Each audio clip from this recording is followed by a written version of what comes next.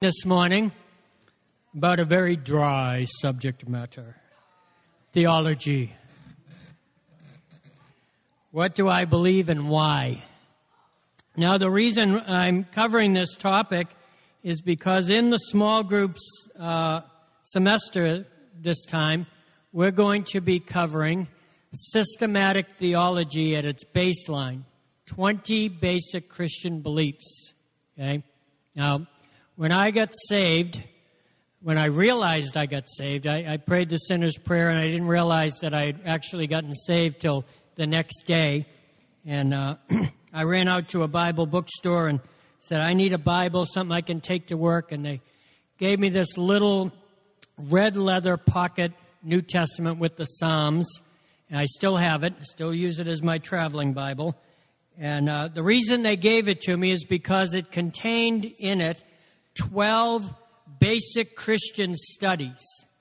He said you can read the New Testament and you can go through the scriptures line by line, and it follows the pattern and it just shows what it means for salvation, who God is, what is the Trinity, what is water baptism, and just line upon line upon line. So the first 6 months of my Christian experience was me in this little red leather-bound Bible with 12 basic Christian beliefs.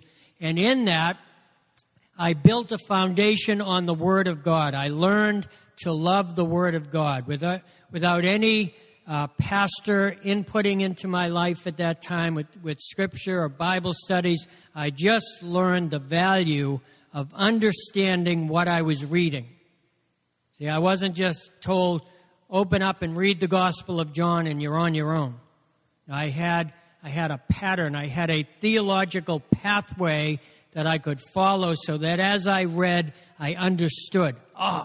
That's what that means. Now I get it, you see. And out of that grew a great love and appreciation for the study of the Word. I love to study the Word. And so we want to impart that to you guys. We've been taking the leadership team through the summer, through the same book. All of you small group leaders have already gone through what they're going to be offering to you. Our Wednesday evening meetings have been powerful. The discussions have been awesome. The questions that have been answered, some people have had questions for 20 and 30 years, wondering, well, what the heck does that mean?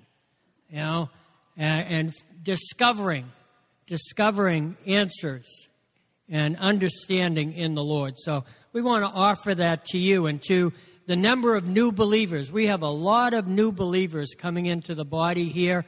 I want to offer them the same foundation of the Word of God so that they can rely on their Bible as a source of the issues that they're going to face in their life. I can find my answers in the Word of God because I understand what it's speaking to me.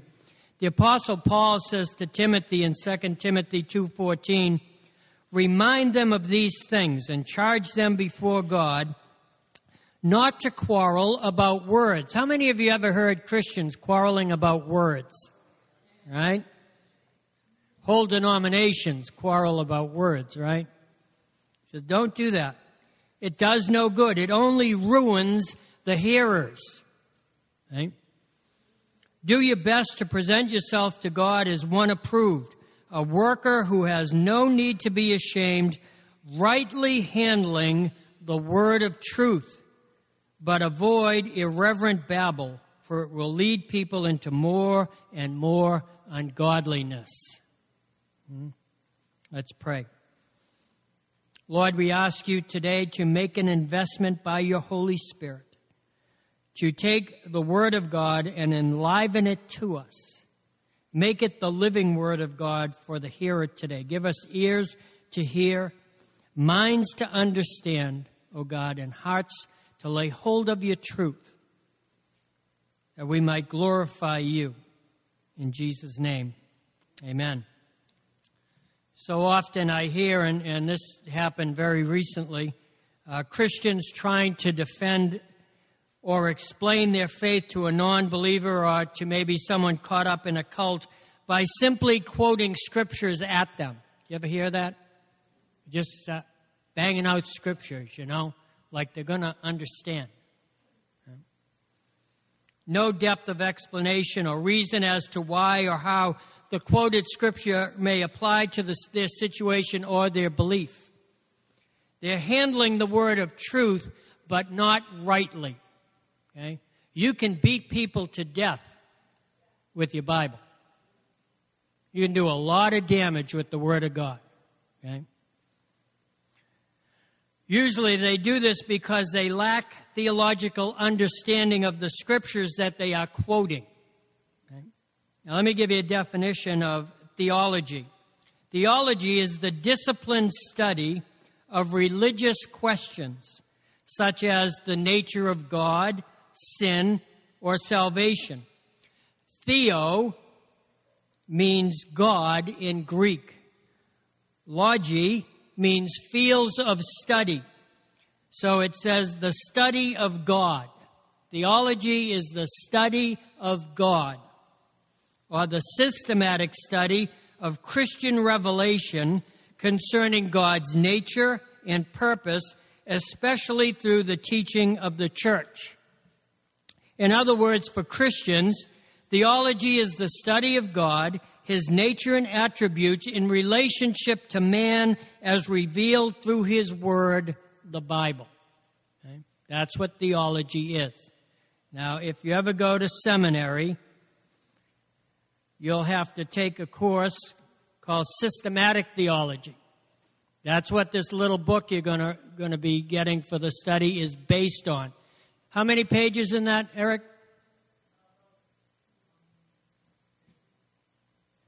No, in the big one. Grudem's systematic theology is about 1,400 pages, and he's reading it. All right? It is required in seminary. Okay?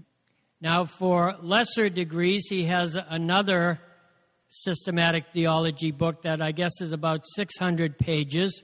That's a little less in depth, and then he has 150 pages, the 20 basic Christian beliefs. It is all systematic theology so that you can learn to rightly handle the Word of God. So when you're in the Chinese restaurant,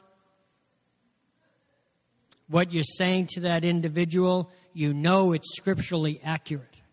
You know that the way that you're instructing that person will bring fruit because it is connected to the revealed Word of God, right? I want to say that it's very easy to find out and even to memorize what it is you should believe as a Christian, okay? I remember as a young boy going to parochial school. Anyone else go to Catholic school, right?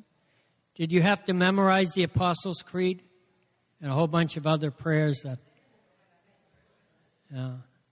I had to memorize it as a punishment and write it on the board 500 times one time. I won't tell you what I did. That was a commonplace for me.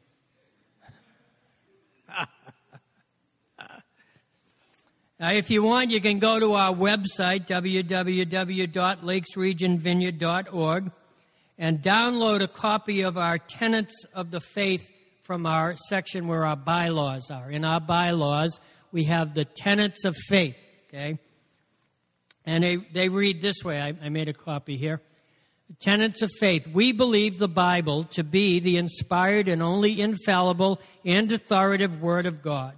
We believe that there is one God, eternally existent in three persons, God the Father, God the Son, and God the Holy Ghost. We believe in the deity of our Lord Jesus Christ, in His virgin birth, in His bodily resurrection, in His ascension to the right hand of the Father, and in His personal future return to this earth in power and glory to rule 1,000 years.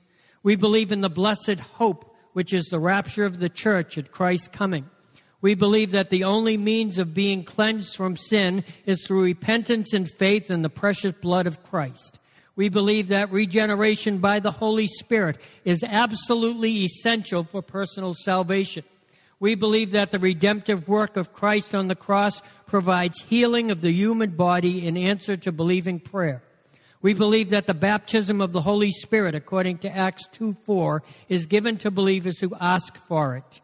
We believe in the sanctifying power of the Holy Spirit, by whose indwelling the Christian is enabled to live a holy life. We believe in the resurrection of both the saved and the lost, the one to the everlasting life and the other to everlasting damnation.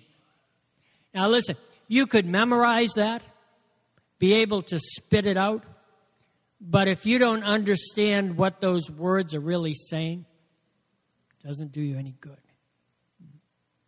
So I thought I'd give a giveaway. I'm going to give you all a copy of the Apostles' Creed. This is an awesome little document, right? That's your take-home today. Put that on your fridge and memorize it. Then find out why you did.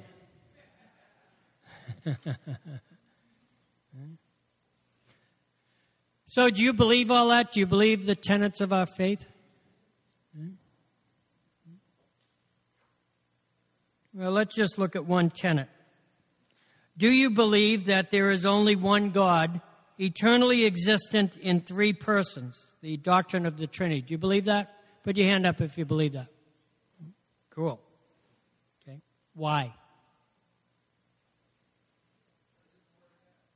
Okay, that perfect answer. Because the Bible tells me so, right?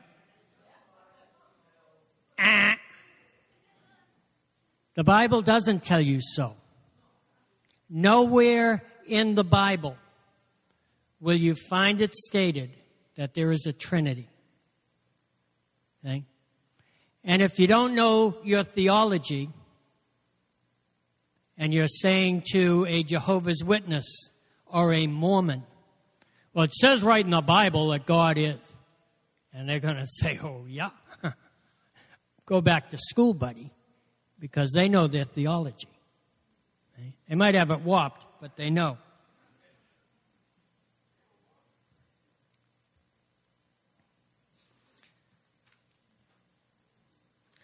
But over and over, the Scriptures show that the Godhead is triune in nature and makeup by revealing the character and interaction of the Father, the Son, and the Holy Spirit, all of whom are referenced throughout the Scriptures as separate and distinct persons. See, the Scriptures reveal the Trinity, but they don't state the Trinity.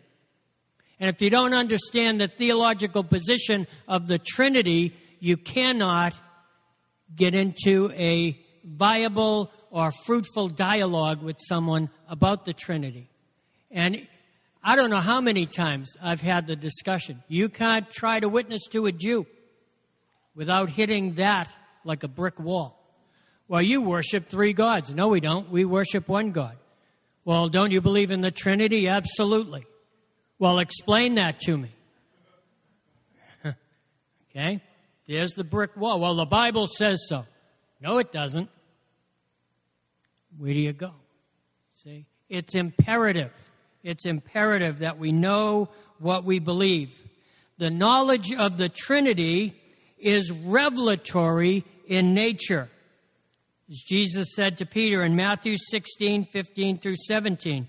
Jesus is talking to his disciples, and he says, who do men say that I am? And he says, some say you're a prophet, and some say you're Elijah. And then he comes to the quick of the thing. He says, but who do you say that I am? Who is it that you say that I am? And Simon Peter replied, you are the Christ, the Son of the living God. Now you have to understand, here again, theological context is so important. For a Jew to say that is such a profound statement, because what Peter is essentially saying is, I am recognizing you, a man, as God. They won't even say his name. They won't even put the O between the G and the D when they write about him.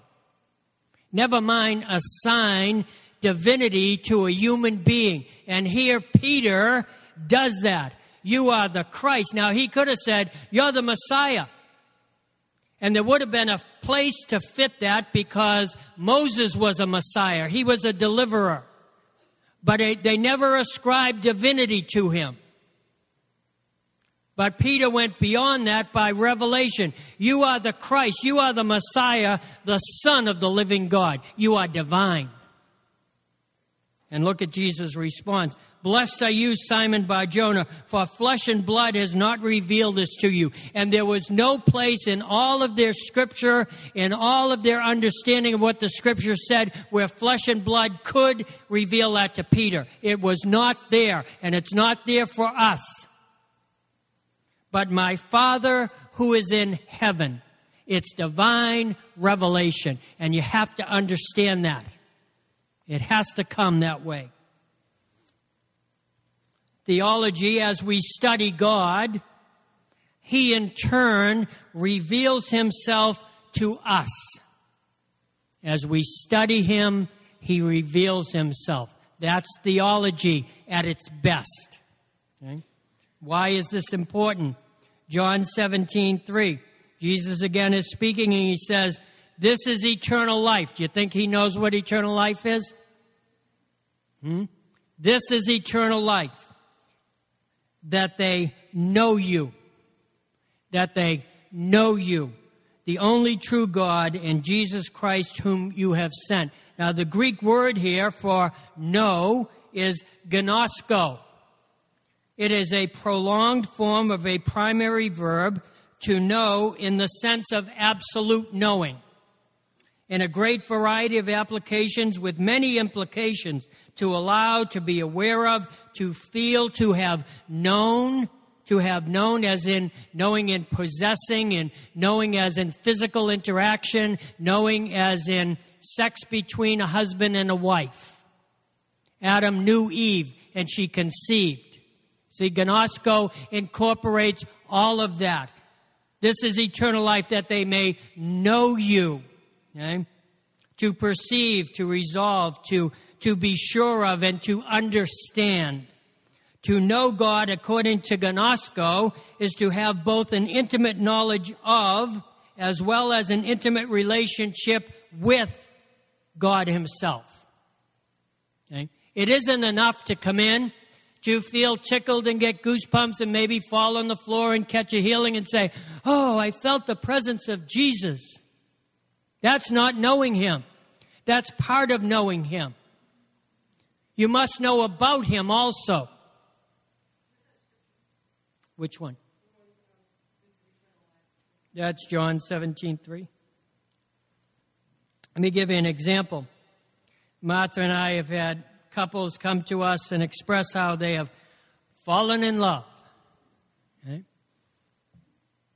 And they want to get married right away. Sometimes these are new relationships. Sometimes they are rebound relationships from failed relationships.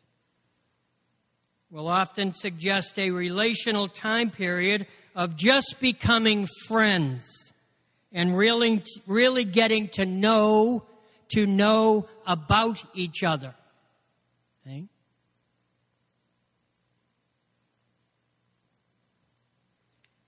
Beyond what is expressed by just words or storyline. How many of you know when you're courting, the storyline is phenomenal? I remember when Martha and I were courting, 5-6 hours on the phone. I had so much to say, until I said I do, and then I just clammed up for years, You used to talk to me so much. Guess I talked myself out. There's a storyline that develops it when all of this romantic stuff is going on. And it can really be powerful.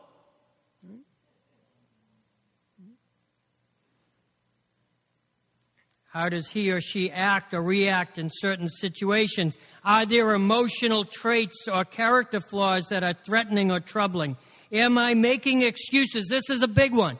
Am I making excuses to myself for the other person's behavior so that I can keep the relationship when I wouldn't accept the same behavior from another person?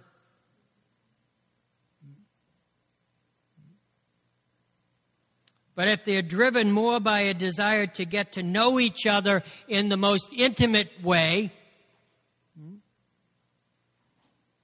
without taking adequate time to know about each other at a really intimate level, then they will push for a short engagement. The drive for that is very powerful. Right? It overshadows reason sometimes.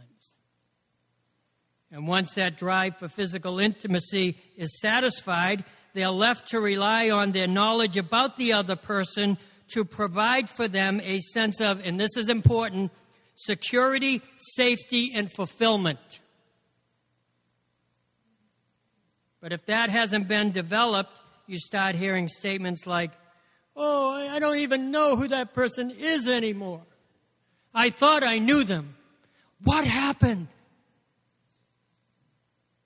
What happened? They've changed. That's not the person I married." Well, how do you know? How do you know? It must be, because that's who they are. But you never took the time to find out who they were before you said, "I do." You could have discovered that with time. And it's the same thing with God. We want to rush in to the experience. But the experiences stop. We see that in the Scriptures. There are always these 400 years of silence.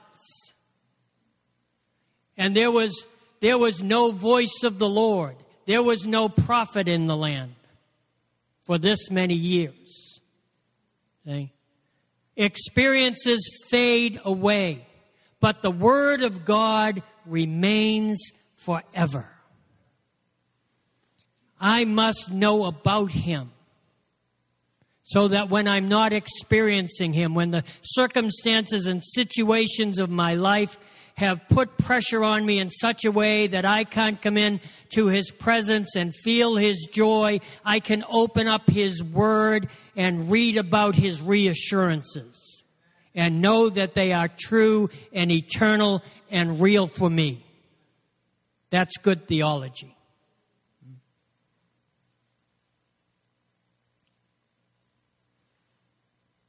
Solid relationships require time and investment. How many souls have we seen pass through here? Just this little building here over the last 3 years. They come in and they have an encounter with Jesus, and maybe they receive a healing or a sense of the reality of His presence, and it's like, "Oh, Jesus, oh, it's awesome. Wow, I didn't know church could be like this. It was never that way when I was a kid. This is cool."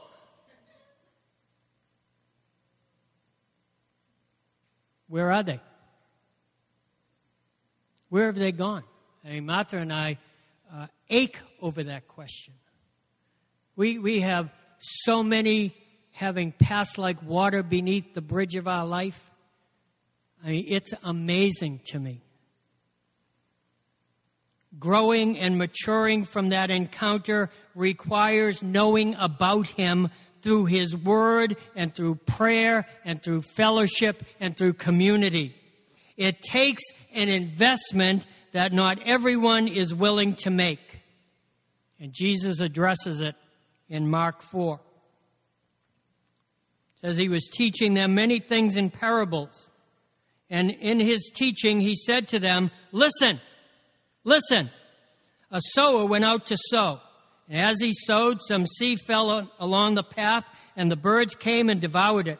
Other seed fell on rocky ground, where it did not have much soil, and immediately it sprang up, since it had no depth of soil. And when the sun rose, it was scorched, and since it had no root, it withered away. Other seed fell among thorns, and the thorns grew up and choked it, and it yielded no grain. And other seed fell into good soil, produced grain, growing up and increasing and yielding 30-fold and 60-fold and 100-fold. He who has ears to hear, let him hear." And when He was alone, those around Him with the 12 asked Him about the parables. I'll drop down to the explanation, beginning in verse 14. "The sower sows the word. When someone comes in and we share Christ, or you're out on the street and you share Christ, you're sowing the Word of God into their hearts and into their minds like a seed into the ground. You have no control over what that ground is. But you do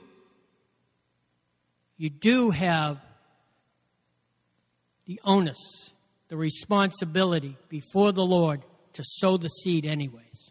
Don't think that you have to get somebody right before you invest a seed, because it'll never happen. These are the ones along the path where the word is sown. When they hear, Satan immediately comes and takes away the word that is sown in them. All right, so basically you share the gospel and they say, beat it. Not interested, right? Those are the easy ones. Oh, where's Casey? When they slap you in the face, right? Yeah, my new martyr hero now. Casey suffered for the gospel. A slap in the face. I love it. And these are the ones sown on rocky ground, the ones who, when they hear the word, immediately receive it with joy. We get a lot of that here. People really connect with the joy of the Lord, the presence of the Lord here. And they have no root in themselves, but endure for a while. Then when tribulation or persecution arises on account of the word, immediately they fall away. They go back into their old lifestyles. Oh, what are you doing? Going to church? Come on, man, let's go get a buzz. The heck with that stuff, right? What are you turning into? Man, are you getting all religious on us? Come on, let's get on the barn. It's on me. Right? Okay. Gee whiz. The other ones are sown among thorns. They are those who hear the word, but the cares of the world and deceitfulness of riches and the desire for other things enter in and choke the word, and it proves unfruitful. There's a lot of pressure right now on lives. People are losing homes and they're losing jobs. And the cares of this world have reared up like an end-time monster.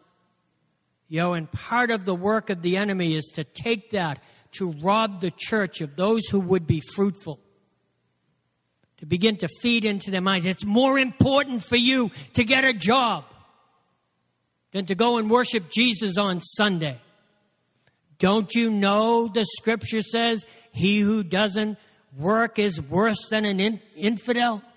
What are you doing wasting your time at a prayer meeting? You should be out, reading the newspaper, finding a job. Okay? And it all makes sense. This pressure, right? I got to do what's right. I got to do, what kind of man would I be? Could I say I'm a Christian man if I'm not doing these things? Can you say you're a Christian man if you're not fully relying on the provision of Jesus Christ for your life? Don't you think Jesus could get you a job?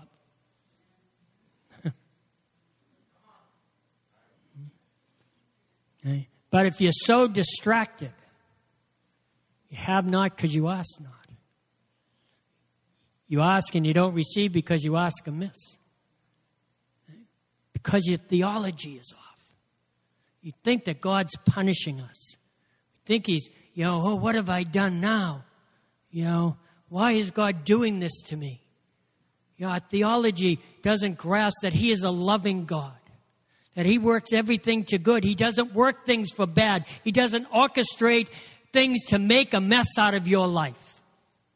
He's continually at work to redeem the messes we make and try to blame him for.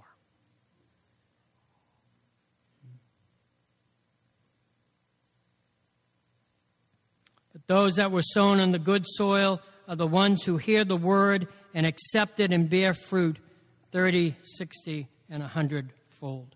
Theological study provides an opportunity to get the word into us, just like worship provides an opportunity for intimacy with Jesus. We need a balanced relationship based on both the word and the spirit. Acts 17:10. The brothers immediately sent Paul and Silas away by night to Berea, and when they arrived, they went into the Jewish synagogue. Now these Jews were more noble than those of Thessalonica. They received the word with all eagerness, and listen what they did with it. Once they received the word, examining the scriptures daily to see if these things were so. The Bible says that they were noble men. Why? Because they searched out the scriptures. They didn't just take what so-and-so said and start living their lives based on that. They took what they said and, all right, let's get into the Word of God and see if these things are so. That is a noble Christian person.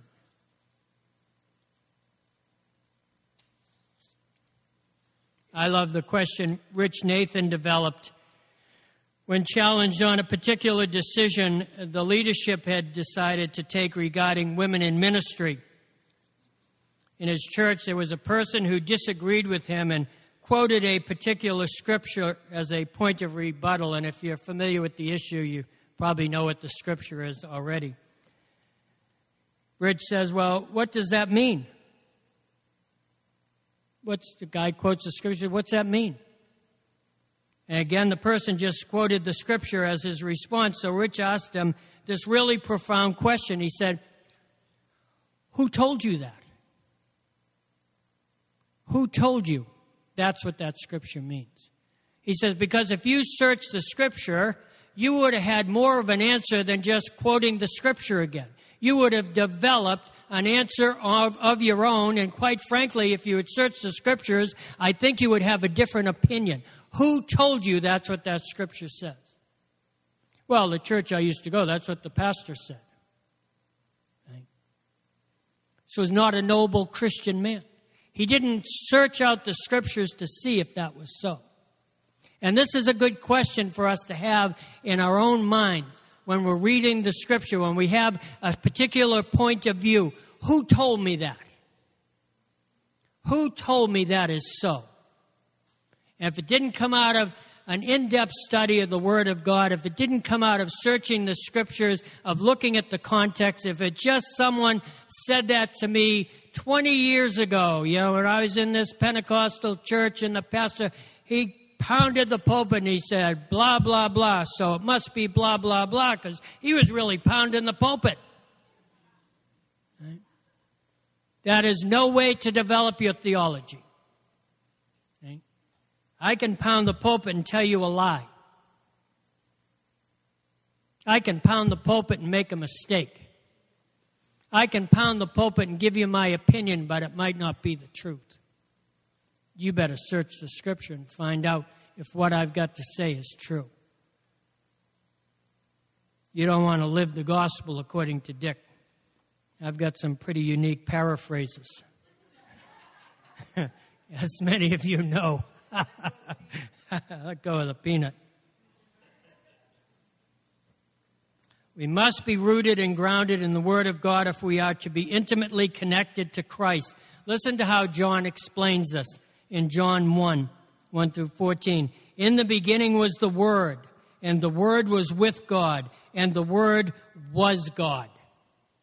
He was in the beginning with God. All things were made through him, and without him was not anything made that was made. In him is life, and the life was the light of men. The light shines in the darkness, and the darkness has not overcome it.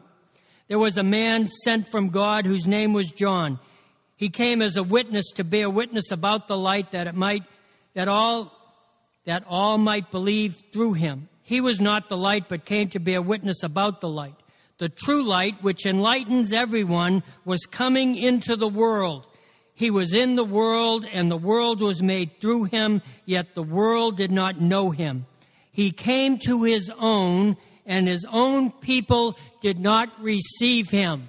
Why didn't they receive him? Because they didn't know him. Why didn't they know him? Because they didn't diligently search the scriptures to find out who the Christ would be, how he would act, and what he would present to the world dying around them.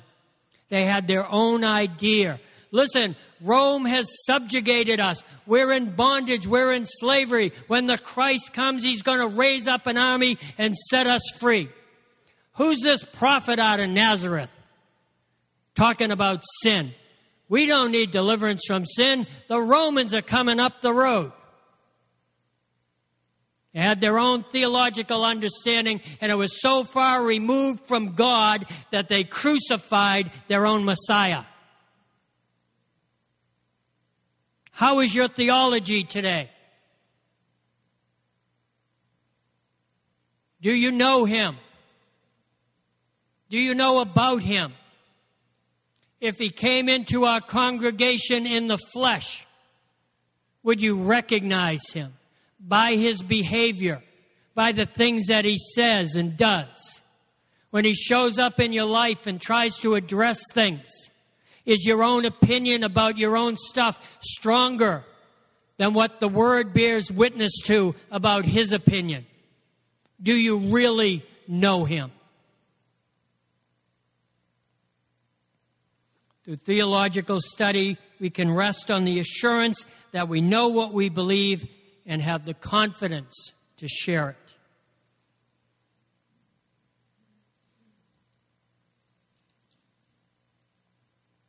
I'm going to skip the egg analogy. You like the egg analogy? Just about that tenet of faith. You know, when people try to explain the Trinity, they say God is like an egg or an ice cube. You know, so I'm thinking, how would you like your wife to describe you as an egg? You know, he's hard and crusty on the outside and yellow and gooey on the inside, you know. Or describe your wife as an ice cube and see how good your marriage bed is that night, right? But we do that with God. Oh, yeah, he's like an egg, you know, the shell and the yolk and the white. If you understand your theology, he's not like anything created. The Trinity is a mystery.